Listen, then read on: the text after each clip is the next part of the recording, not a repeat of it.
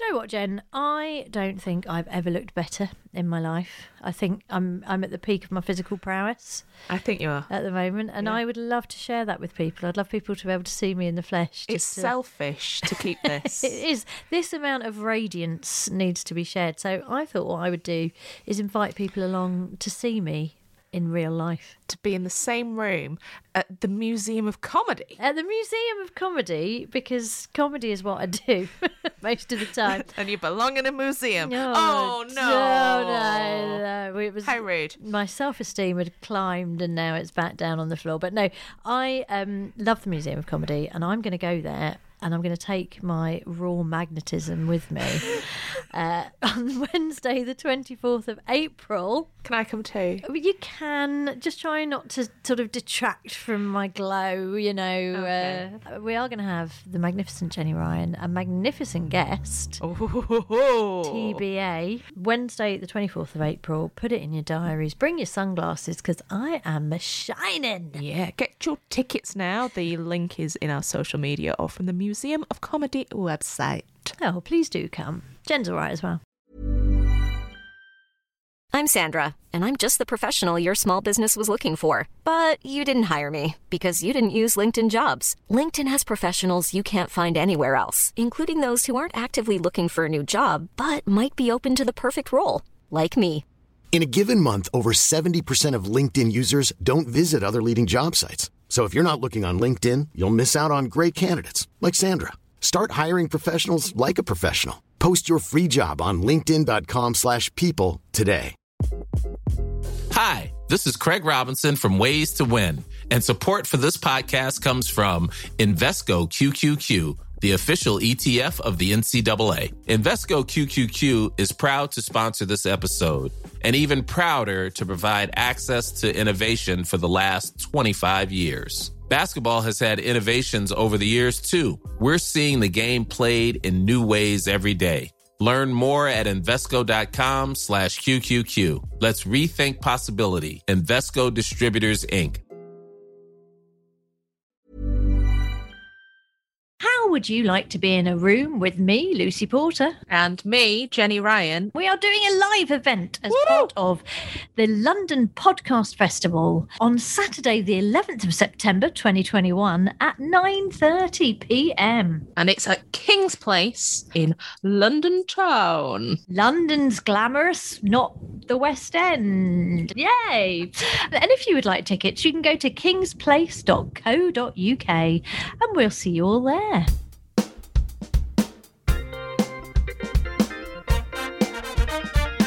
What's your name? Jenny Ryan. Correct. What's my name? Lucy Porter. Correct. What are we doing? We're making a podcast all about quizzing. Correct. What's it called? Fingers on buzzers. Correct. Welcome, my loves. Oh.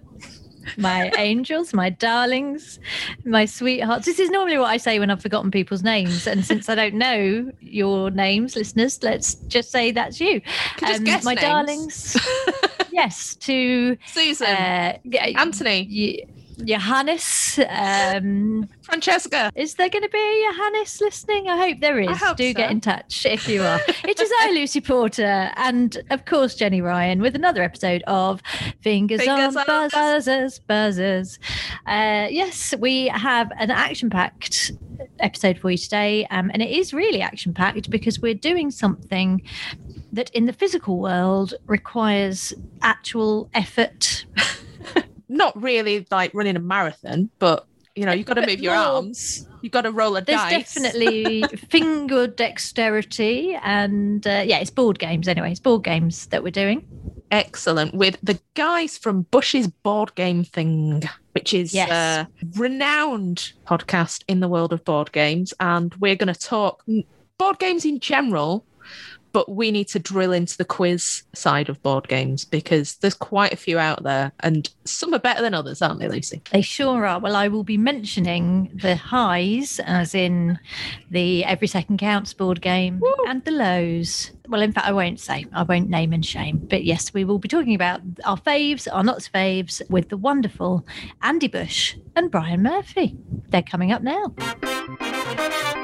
We are thrilled, honoured and delighted to be joined by Andy Bush and Brian Murphy. Hello, Andy and Brian. Hey, Hello. how you doing? Hiya. Hi. Hi. Now, obviously, we all know you off of the radio from Absolute, amongst other wonderful things that you've done over the years. You know, I won't go through your CV, but... No need to. It's very thin. It is very thin. It's very, very thin. So, yeah, radio broadcasters and board game geeks. Well, yeah, Brian and I have known each other for quite a few years, haven't we, Brian? And we've always organised little games nights and all that kind of stuff to get people together. We thought it would work as like a little weekly podcast, Bush's board game thing. Brian's name isn't on it. It's a little bit like Dave Matthews Band, but like Brian's the bass player in it. Yeah, I'm currently thinking about legal action for that because the alliteration of Brian's board game thing works just as well. So I don't know why. You know, Bush and Brian's board game thing would work just as well. But, you know, never mind. Let's not get into that right now. I mean, if anything, it'd be better, wouldn't it? Because it would be a longer, better title. I've not come on here for this. If we separate, Brian might run a rival one, like you know, where the what was the Eagles have to have? Chris, yeah, so I think it's Bucks Fizz as well. Bucks Fizz have that was my example I was going for. Bucks Fizzes, yeah. So I'd be the real board game thing. Yeah, I'll be the continuity board game thing. I was actually never really into board games until I met Andy, to be honest. I didn't, obviously, everyone's played board games when they were a kid, but I sort of stopped and he sort of got me into it by going to places like Drafts where you can just sit around and just chat and play board games. And it's actually really nice, especially in this day and age with all the COVID stuff as well. Well, yeah, and it's, you know, there's a bit of a PR job to do because I think even though it's fine, sometimes, you know, trying to get people to play a board game, some people react really strangely to it, don't they? Like, why would I want to do that? Or they think you're going to get a load of orcs out and have an all-round wolf print fleece or something like that and have a ponytail. And, you know, there are people who, I love people who've got a passion for anything, really, to be honest with you. So I think if you go a bit extra to do something that you love, then I think that's a great thing in life and there should be more people like that. But the thing with our podcast is we muck around quite a bit with it as well. There's lots of dead serious board gaming podcasts out there. We're not one of those. We're just trying to spread the word a little bit. It's so important to have, you know, as what you guys do, just like leisure time where you give your brain a bit of a break and do something a bit different. You know, work's stressful and life's stressful enough as it is. You know, just give your brain a holiday, and that's what it's all about, really. Well, you are definitely preaching to the converted here because particularly Jenny, actually, is one of the most competitive board game players you could ever possibly hope to meet. I mean, what are we talking here? I'm competitive with myself. Right. And, I get upset if I've lost because I've made a mistake. Or the thing that upsets me more is people not playing it properly. Yes. I like people playing properly and giving the game a lot of respect. I mean, I've told the story before about the Monopoly incident in my stepdad's side of the family, where they were playing it in the early 70s and got to a point in the game where there was no ruling in the official rule book. So they wrote to, is it Waddington's? Yeah. And for an adjudication and put the game away intact as it was. And then 3 months later, when they got a response, got the game out again and started playing. That's that level of I like attention to detail. But, it wasn't like in any other house. I mean, if it had been my maternal family house, we'd have just made up our own rule. And that would have been a Ryan family rule. Yeah. It's, in this house, we play... That's our shortcut, or we do this to jazz it up a little bit.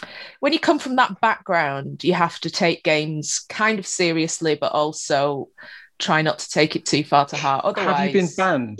Have you been banned from playing any games with anybody? Because I've been banned from playing Trivial Pursuit with my wife for what she calls constant crowing. I thought you were going to say for reading all the questions and having remembered. No, for constant because I'm a good loser, but I'm an awful winner. Terrible. I'm the world's worst winner. Yeah. It's almost I just crow like anyone's business. Yeah. Oh yeah. Cameron. No. I've been banned. Cluedo cannot be played in our family. The Lisa Simpson incident. Oh. What was the Lisa Simpson incident? Do tell. I was fortunate enough that the Christmas present I wanted one year was Simpsons Clue, so it was imported. Simpsons Clue. Like it. And we gathered round after Christmas dinner to play it. And unfortunately, it was an in-law. It wasn't a blood relative who had misrepresented the fact that they had Lisa Simpson in their hand, as you're supposed to do. You're supposed to, No, of course. You got to show it. Which meant that my stepdad had made a false accusation and was out of the game. And we only found out at the end of play. And that was it. We're not allowed to play it anymore. Wow. No, Very it strict. won't be played. I've still got it's been played once. That one time in its entirety. It's still Bad on memories. my shelf. It's got bad vibes around it. I want some happy mystery solvers to play with me, not someone who's going to take it so seriously. Sounds like I'm really slagging off my stepdad here, but yeah, they are serious gamers over in the Leeds branch of the family, and we're more over enthusiastic game players. Well, one thing we've mentioned quite a bit on our podcast, which is, and it kind of feeds into the whole competitive thing, is the pressure on you then to get the rules right. So you can't, if you're going to have a competitive game, then you have to be absolutely on point with the rules. And for me, as the one who's the person who normally buys the games and explains the games and gets people together to do it, I hate the pressure of being the one that has to explain it, because you're worried about getting the rules correct. Mm-hmm. You're also worried. I'm always hugely worried that other people are having a good time, and if you see them starting to look at their phone, so sometimes I don't want to put my enjoyment or self-worth on the line like that. You know what I mean? Do you have a problem with that kind of side of things? Personally, I have assumed the role that I was always mystified that my granddad never played games when I was a kid. He was always the games master. So he'd be the one with the timer when we were playing charades and making rulings. And I now know it's because he was the responsible adult, and it's quite a good position to be in, especially if, say, there's a game where there's a quiz element or something where I'm seen to have an unfair advantage. It's best actually to have the hands-off role and to be the facilitator. And I find it a bit more enjoyable. And then people just start screaming in our family anyway when they've had a few drinks, and memoing is the thing. I've met some of her family. Memoing is the shorthand phrase for basically any kind of cheating. Memo. It comes from memoing? It comes from charades. It's memoing, sorry. MEEMAW, memo. Right. It comes from charades. So it's if you're mouthing a word, it's memoing. But that's now expanded to be basically any form of cheating in a game or any kind of trying to game the system. And so someone has to be there to make a ruling. It's funny because my kids now, if somebody needs to be in charge, if you're playing with kids, then they do get bored within seconds. So I need to have read every single rule and have an answer for everything before we play, even Mousetrap or things that you would think that there is absolutely no way. That frustration. It's weird though, isn't it? Because we've got like a 2.5-year-old and an 11-year-old, and my eldest daughter. When we first started, I really was hugely encouraged. I really wanted to get her into playing games, so she'll end up playing games with me, because it's difficult trying to get anyone to play with you sometimes to do stuff. So I thought, let's train her early.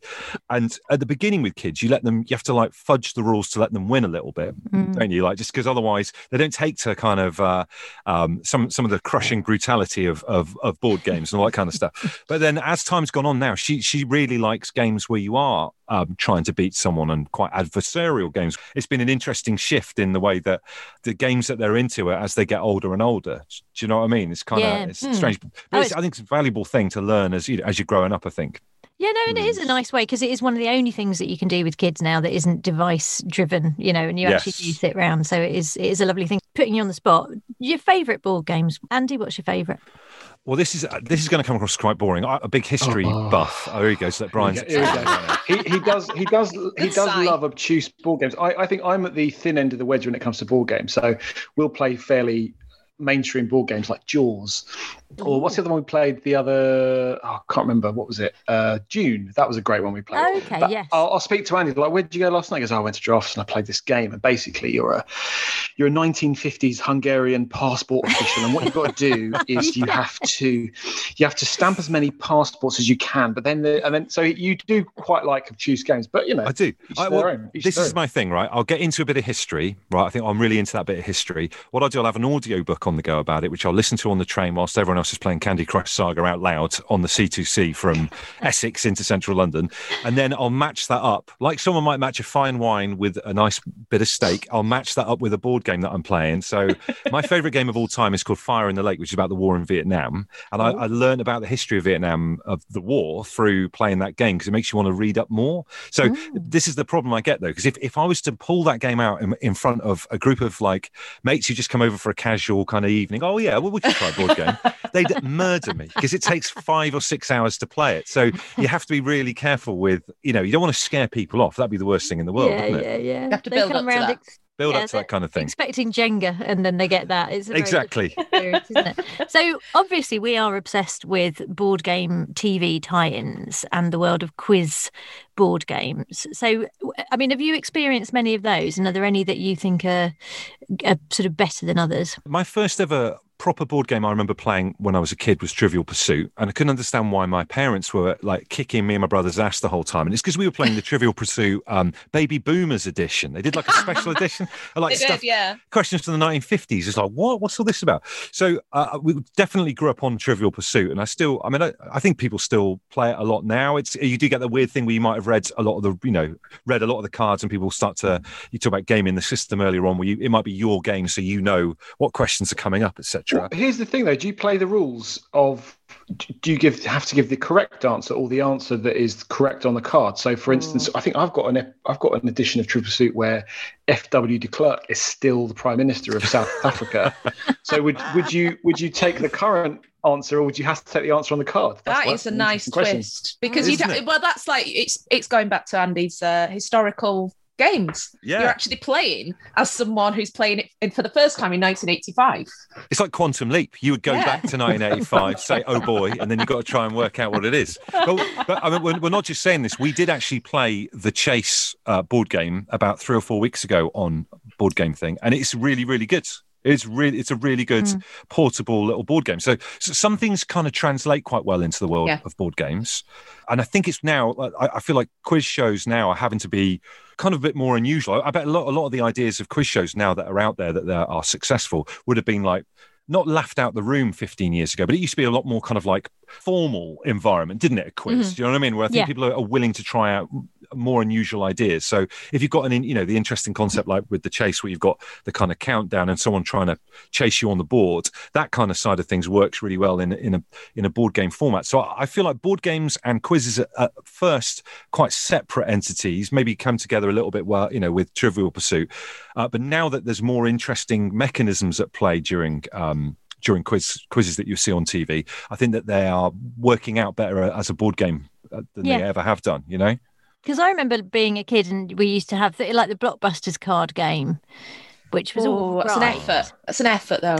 Yeah. You lose a few hexagons and you're done for. We had the Tally Addicts board game of the TV show. I didn't really like it because a lot of it was stuff you didn't, I didn't really know about Bill and Ben, or because back in the 80s it was questions about stuff from the 60s and 50s. Yeah. So Well, the interesting thing is there's a really interesting approach towards luck that you get in kind of the board gaming community, where some people don't like the random thing. So it's like mitigating luck. So if you go into a situation where you're playing a competitive game and you try your best, but it's the hand of fate that deals you, it's all decided on one dice roll, no matter what you've been doing, then people find that quite off-putting. So I don't know. I mean, it'd be interesting to get your take on it. If you're involved in a quiz where you're trying to work, you're using your general knowledge, is that luck? Is luck that you're getting something that just happens to be in an area that you're not au fait with, or do you prepare to succeed in those kind of situations? Does luck come into it?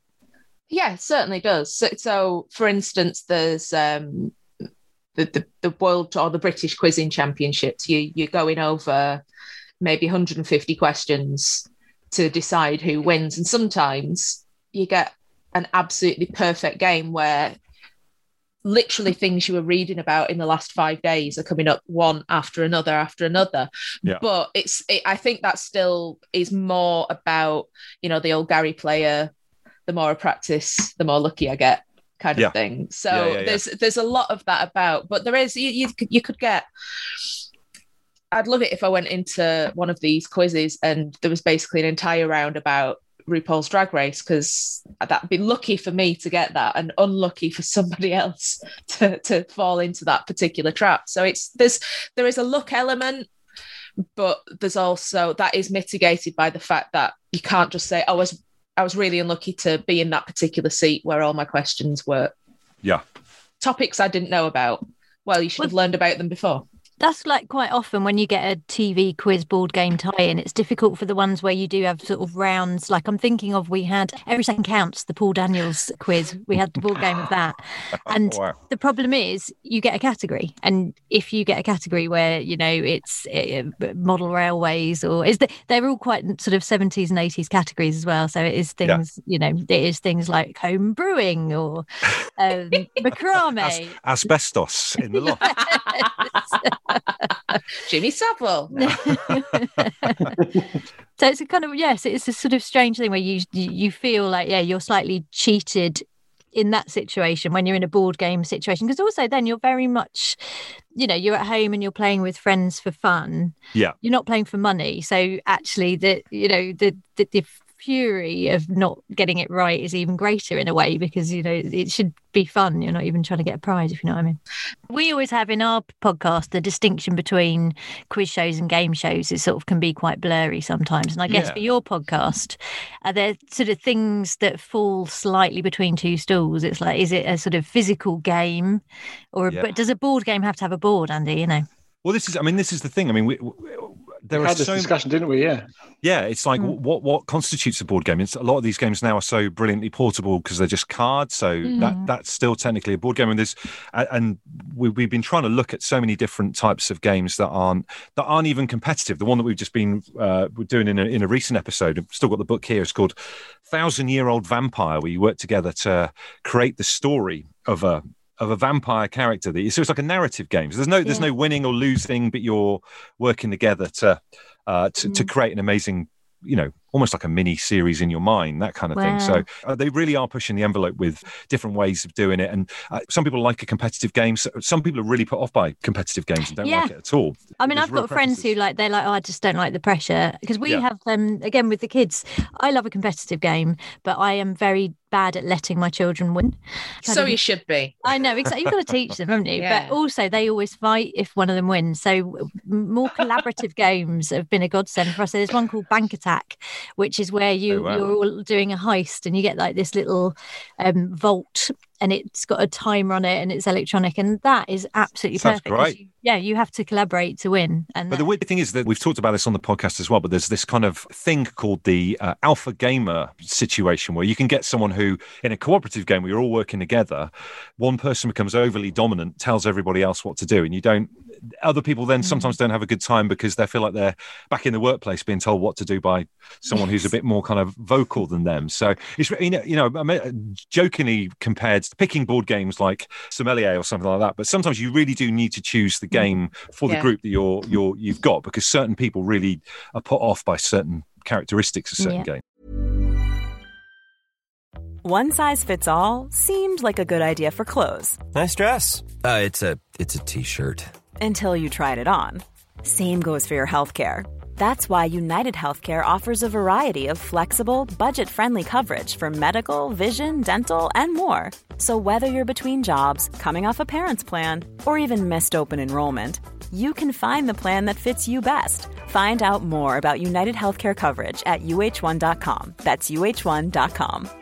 Hey, I'm Ryan Reynolds. Recently, I asked Mint Mobile's legal team if big wireless companies are allowed to raise prices due to inflation. They said yes. And then when I asked if raising prices technically violates those onerous 2-year contracts, they said, "What the f*** are you talking about, you insane Hollywood ass?" So to recap, we're cutting the price of Mint Unlimited from $30 a month to just $15 a month. Give it a try at mintmobile.com/switch. $45 up front for 3 months plus taxes and fees. Promo rate for new customers for limited time. Unlimited more than 40 gigabytes per month. Slows full terms at mintmobile.com. Hey there, it's Michelle Norris. I'm host of a podcast called Your Mama's Kitchen. When I travel, I'm usually looking for a way to find a taste of home when I'm not at home. And one of the things I love to do when I am at home is entertain. And Airbnb allows me to do that. When I was in California recently, I rented a house that had a great kitchen. And when we were sitting around the table, we were all thinking, we're in someone else's house. Someone could be in all of our homes as well. If you have a home, but you're not always at home, you have an Airbnb.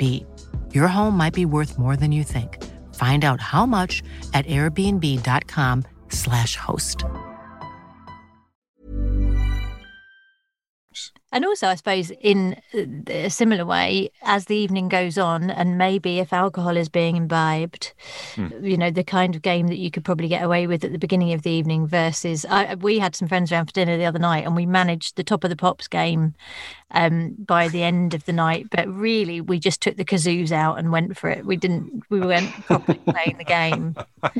But I mean, it is a nice sort of social thing, isn't it? Yeah, I love it. I absolutely love it. I genuinely, for me, it's been to the detriment of me actually properly playing any of these games because I'm so worried about. I just love seeing other people have a good time. If you've invited them over and they're all around the table, it's such a fulfilling feeling to know that people have just turned their phones off and they're doing that and getting involved and a game. So you get these amazing moments in games. So sometimes, like films do the same kind of thing for you and stuff like that. And I think games can create these kind of amazing moments. So it's brilliant to get everyone around. And it's been a godsend for, people during being trapped in their house for 12 months. I mean, we talk a lot about solo board games. There's a lot of brilliant solo board games where you're, Jenny, you just mentioned playing your own game. There's a lot of games where you can just play against a system on your own if you just need a half an hour out for your, just to decompress from the working. It's mindfulness, really. It is mindfulness, definitely. So there's been a real shift in approach to people previously would have viewed playing a solitaire game as being a bit weird. Now I think anything you can do to give your brain, like we mentioned earlier on, just a bit of a holiday, then, do it. But we are going to be heading out into the wide world very soon. And our producer, Amanda, has told us how brilliant you are at hosting quizzes. And what I want you to do, I mean, I presume with your podcast, you could do a live board games night. But I would also like you to put on a quiz for us because apparently your quizzes are marvellous. What are your quizzing tips for anyone who's setting quizzes? Well, Brian is the genius at this. Brian does a lot of the writing of these quizzes that we've done. We've done them a lot of the times for work. So we'll do a morale boosting work event. Well, I'm sure. Yeah, we can't give you a pay rise, but here's some free pizza. And some free pizza. That'll do you for 6 months.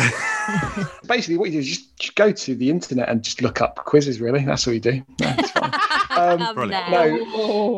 So as part of my work as a radio producer, we often have to do quizzes or whatever, and I get so sick and tired of hearing really boring quiz questions. So I just look at it and reverse engineer it by just finding interesting facts and then writing a question that is basically a delivery system. So people then the next day might go, if you're lucky, and if you've written it well enough, just go, oh, did you know that blah, blah, blah, blah, blah. One of the things that went down really well was, what was it we did that time where we did a quiz called Think Like a Millennial. And this shows how old we are because now there's been a whole new generation. There's Gen Z now. So this is like 5 or 6 years ago.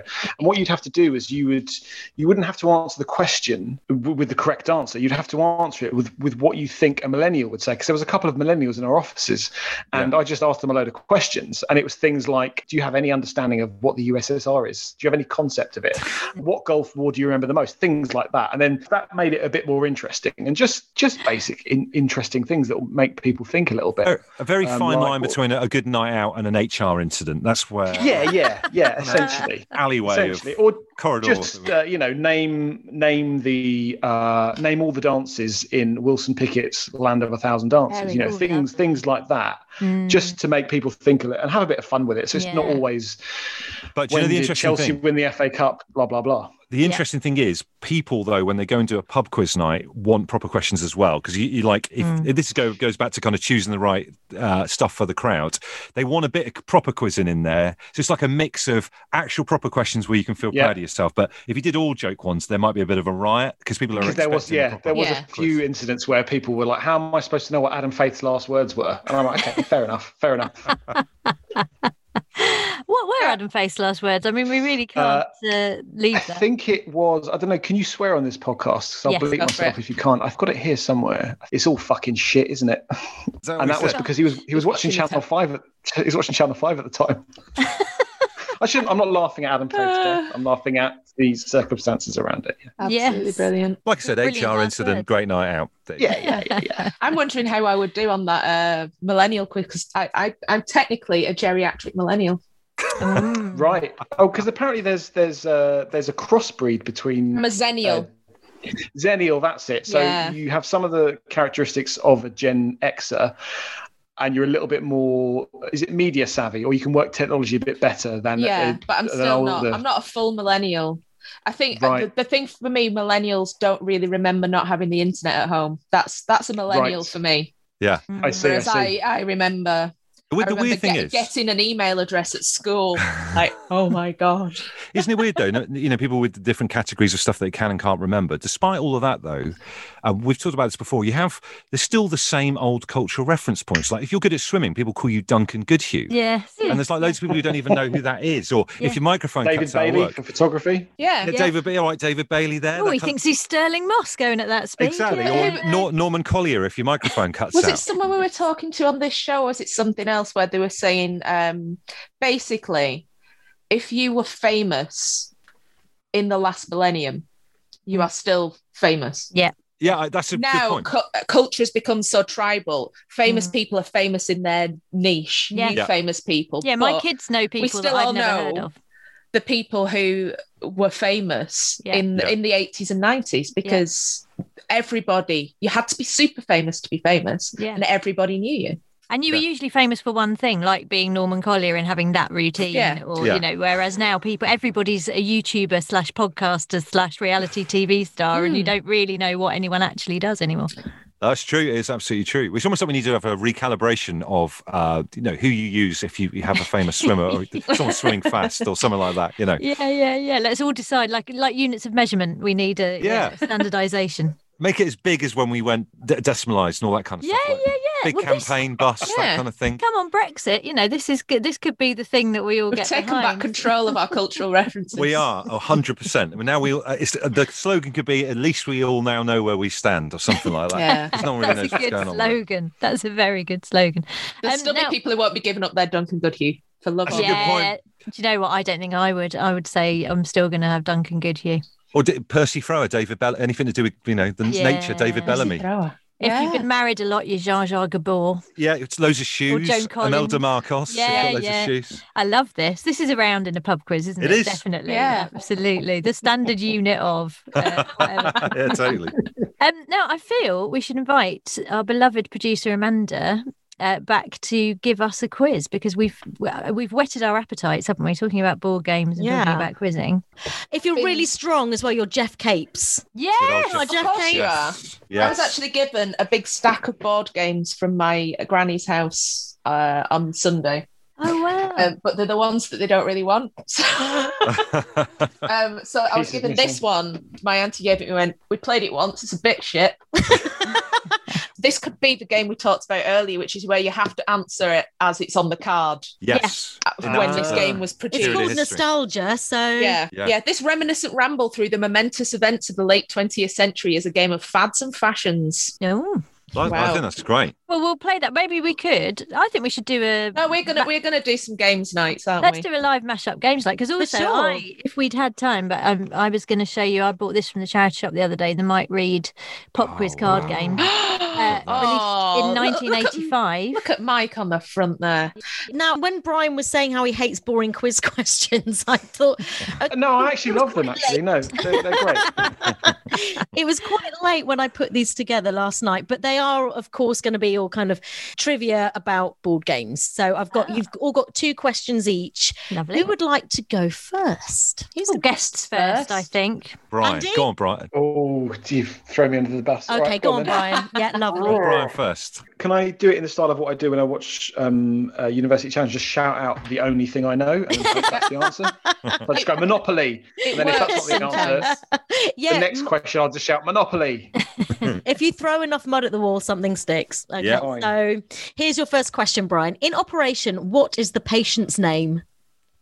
Oh, we literally did it the other day. about this on our show last week. Oh, flippity gibbet. Cavity Sam. Yes! Whoa. Very good. See, that's luck. That's luck that we were talking about earlier on, because we were only doing that on the podcast the other day. There's your luck for you.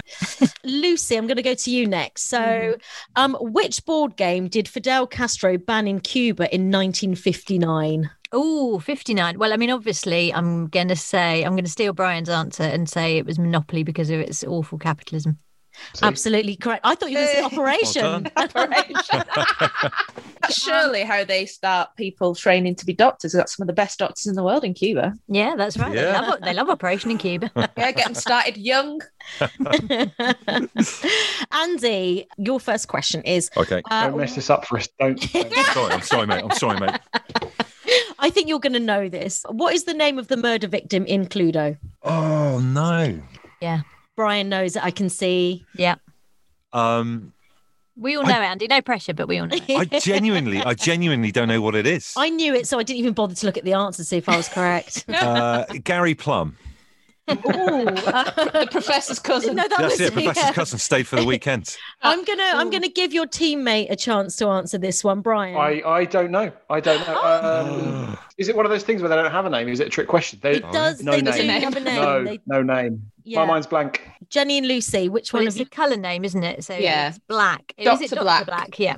Dr. Black in the UK, and in the US, it's Mr. Body with two Ds. Well, I've actually, Mr. interestingly enough, got Mr. Black. So, and that's what he was called, I think, in my board game. So that's open to adjudication. So anybody listening wants to let us know Rules what they buff. think. But yeah, but So they're not going to get that point then, yeah? Is that right? Fingers on Yeah, buzzers were yeah. right Allowed about to get that, that and point. I'm definitely biased. So. Hey, my extra fact as well there. I like your extra facts. Thank you. Jenny. And was Clue. Body with 2 Ds. Yeah, Mr. Body. I don't like that Americans called it Clue. No. No, That's a bit I don't weird, like isn't it? that. Yeah, it's like you can't be bothered with the extra, just the extra finesse on the end. Yeah.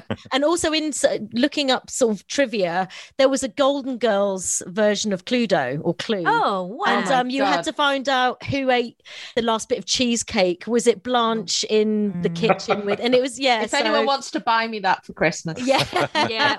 that is my ideal Christmas present. absolutely, absolutely. Jenny, what is the name of the world's oldest known board game? Ooh. That's We a good think we one. know this, don't we? We think we know this. Is it that one that you did think Well- of, Andy? I've got a very old board game here, which is called Tabula, the Roman Ooh. game. Is it that?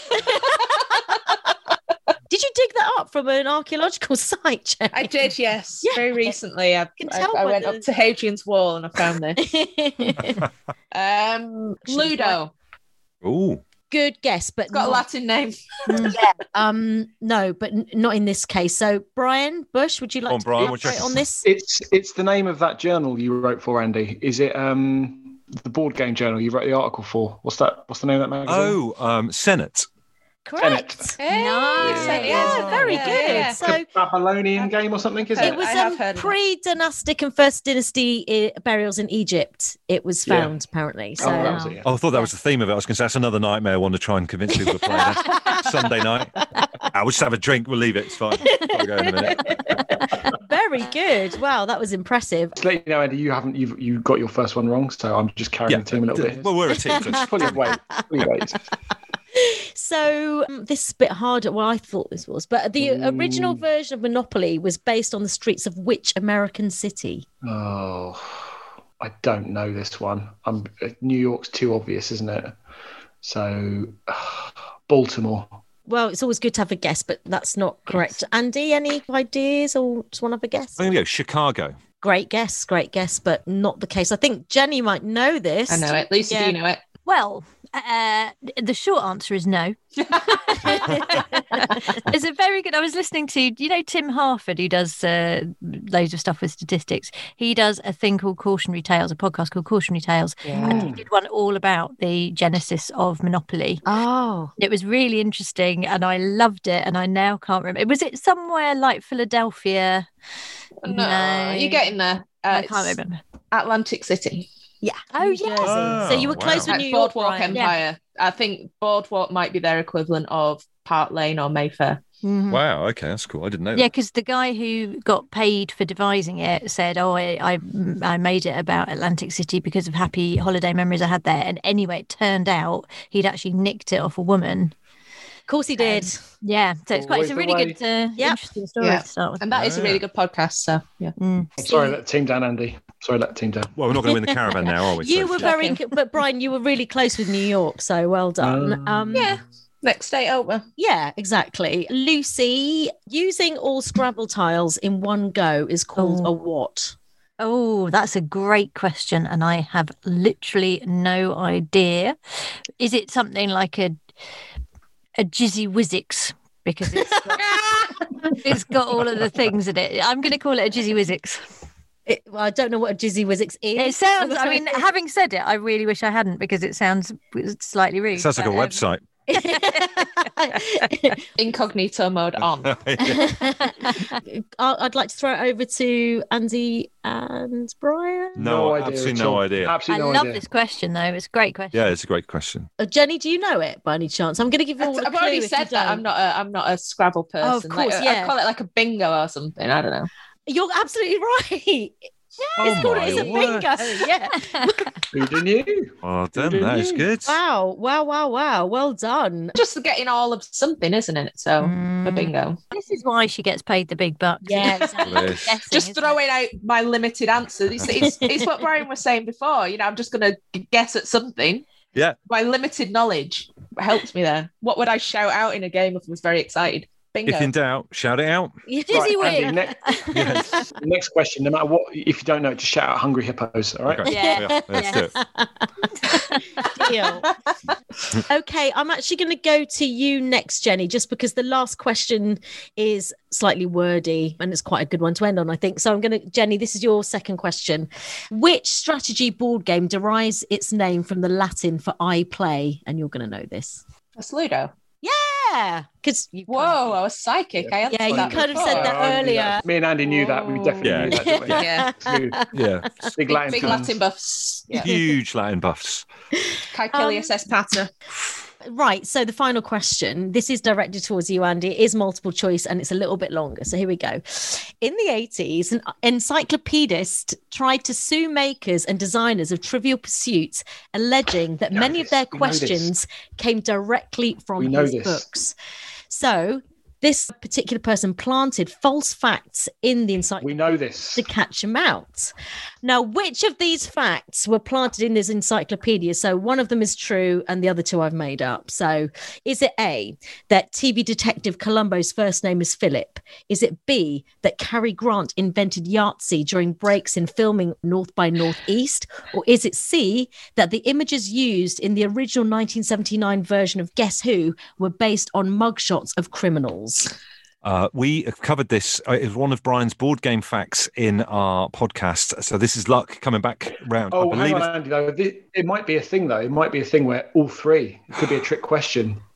I wouldn't do that to you, just to say. Amanda wouldn't do that. She's a good person. She wouldn't do that kind of trickery. I'm going to go for A, the Columbo fact. Very good. Yeah, absolutely. And just to sort of clarify that the judge did dismiss the case as well. It was unfounded. So craziness that is, isn't it? Yeah. Lieutenant Philip Columbo, he made that up. So that's how they managed to take him to court. But then it was revealed, actually, he does have a real name, and it's Joseph Columbo. Joseph Columbo. Fabulous. Imagine if that was how you was played the long game. He just really wanted to know what Columbo's first name was. Research methods are very there you deep. Go. Well, that was an absolutely stunning victory on the final question, and I think maybe that means an overall win. Whee. Oh, thank you very much. Yeah, what do we win prize-wise? Is it check or oversized check? Or... The love and respect of the listener. You get the first game of Tabula. Yeah. Do you guys fancy a game of Tabula? No? Anyone? Okay. Oh, the pub is emptied. Hang on. What happened there? What's going on? Well, we do look forward to collaborating with you on a live evening. I think that's definitely got to happen. Remind us of the name of your podcast, please, if you would. Sorry about this, Brian. It's Bush's board game thing. Unbelievable. But that would be great. We should do a games night. How good would that be? That'd be awesome. Yeah. Absolutely love it. Perfect. I've got a copy of the Wall board game in the other room that hasn't been used. The Wall. Whoa. I've gone. The Wall. Fancy a game of the Wall. Vintage. We could get Danny Dyer along, actually. There we go. Ancient and modern. We promise. We'll have Danny Dyer. He's great at Tabula. Danny Dyer to play Senate. Get him to play Senate so we can figure it out. World champion. Isn't he related to like Henry VIII or something anyway? Something That's like that. right. So that'd be right up his street, wouldn't it? Yeah, we'll get one of your historical games and see how he gets on with that. Yes. That'd be great. Okay, Danny. Yeah. So this is northern Vietnam. We just can't invade with those troops. He's like, up you mug. It's going to be a lot of fun. Well, thank you very much, Andy and Brian, for joining us on Fingers on Buzzers. Thank you for having us. We really appreciate it. Thank you. Pleasure. Oh, that's got me in the mood for a live board game sesh. Jen, do you fancy that? Absolutely. I will. I'll clear off the dining table, make plenty of space, and I'm going to try and find the missing couple of bits from Mousetrap just for you. They've been lost for 25 years, but if you're coming round, I will search through the loft for the diving man. Yes, please do. I've got some bits of Mousetrap, so between us, let's make a sort of Frankentrap and see how that goes. A huge game of Mousetrap. Imagine that. Yes, not huge in like life size, but the size of a street in length. Yes, we can do that. Let's do it. Don't just clear off your dining room table, clear your whole street. Great. I think that's a world record attempt in the making. There we go. Lovely. Well, thank you to Andy Bush and to Brian Murphy. And hey, it's Paige DeSorbo from Giggly Squad. High quality fashion without the price tag. Say hello to Quince. I'm snagging high-end essentials like cozy cashmere sweaters, sleek leather jackets, fine jewelry, and so much more. With Quince being 50 to 80% less than similar brands. And they partner with factories that prioritize safe, ethical, and responsible manufacturing. I love that. Luxury quality within reach. Go to quince.com/style to get free shipping and 365-day returns on your next order. Quince.com/style.